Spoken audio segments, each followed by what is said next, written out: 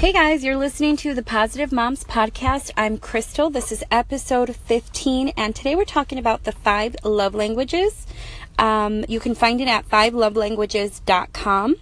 And today we're talking about receiving gifts. It's right around the corner from Valentine's Day, and I know that my kids really love getting gifts. I have a 4-year-old, and every time I go to the store, if I don't get her anything, she accuses me by saying, "You don't love me." And I just know, like, she's too young to take the 5 love languages quiz. They have a little quiz on there for kids, too. Had my older kids take it. But she's too little. So I just know that when she is able to take the quiz, that receiving gifts is going to be her top way to feel loved. If you're not familiar, go check out the 5 love languages. It's a really cool quiz. It's pretty short. And you can find out how you receive love. And if you have your spouse or your kids take it, you can find out how they feel most loved. Not how you receive love, I guess how you perceive that you're loved. And so there's receiving gifts, words of affirmation. What else is there? 3 more. There's 5 total. And, acts of service, quality time, and physical touch. Those are all 5.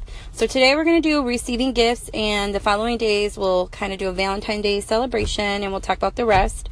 I'm also doing 14 days of Valentine's for my kids starting on February 1st. You can find the ideas on Instagram starting February 1st. And it is, my screen name is at lovemore_liveblessed. All right. So receiving gifts. These make people feel loved if that's their love language. So a cool idea I found is just keep a small basket or a bag of inexpensive gifts. I have what I call my bingo bag, and it's just one of those little gift bags from the dollar store. And I keep it small gifts like stress balls, and you'll see those when I do my Valentine's Day bingo. Stress balls, candy, little puzzles, just little things that you can find. You can find clearance toys, funky hats, bubbles, Shopkins, gum, pretty hair bows, jewelry, and I already said stress balls, chocolate, like any little thing that you know your kids will like. So then that way I have that in what I call my bingo bag, because then when we play bingo, I always have prizes.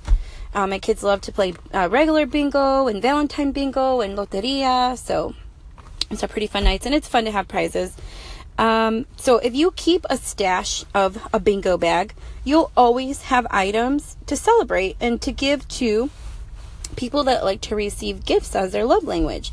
And you don't have to keep it just for your kids, but it's pretty nice, like, just to have a little, like, oh, here's an airhead, you did really good on your project, or thank you so much for doing this chore that wasn't even on your list that you just did without anybody asking. I love when they do that kind of stuff. And it's just a way to say thank you. And if they have receiving gifts as their love language, they will really appreciate getting these little treats and toys. You can also have that gift basket or gift bag for adults and friends and family in your life. You know, you could put candles or CDs.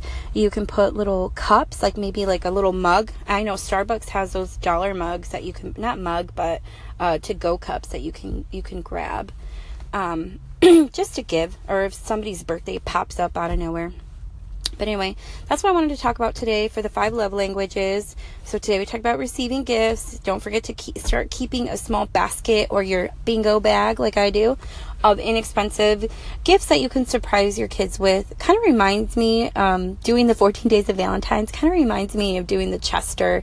Chester is our family elf who comes during Christmas, the elf on the shelf. And what I like about the 14 days of Valentine's is I wrote a Valentine heart, like I cut out construction hearts, and I wrote a personal message for each of my kids per day. And so I get all the credit for this, and they really get to know how much I love them. Whereas with the elf, you know, we would do hiding, or he would bring special treats, but he got all the credit. So I totally want all the credit for this. And I stayed up super late the other night getting all the Valentines written out. So again, if you want to start that, it's super easy. Grab some construction paper if you have it at home, or pick some up at the dollar store. All you have to do is cut out 14 hearts and put a little message, one for each day, on what you love about them, or, you know, pair it up with a candy or a small toy or a piece of fruit. There's tons of ideas on Pinterest. Google 14 days of Valentine's and you'll find something. I'll be back tomorrow with another love language.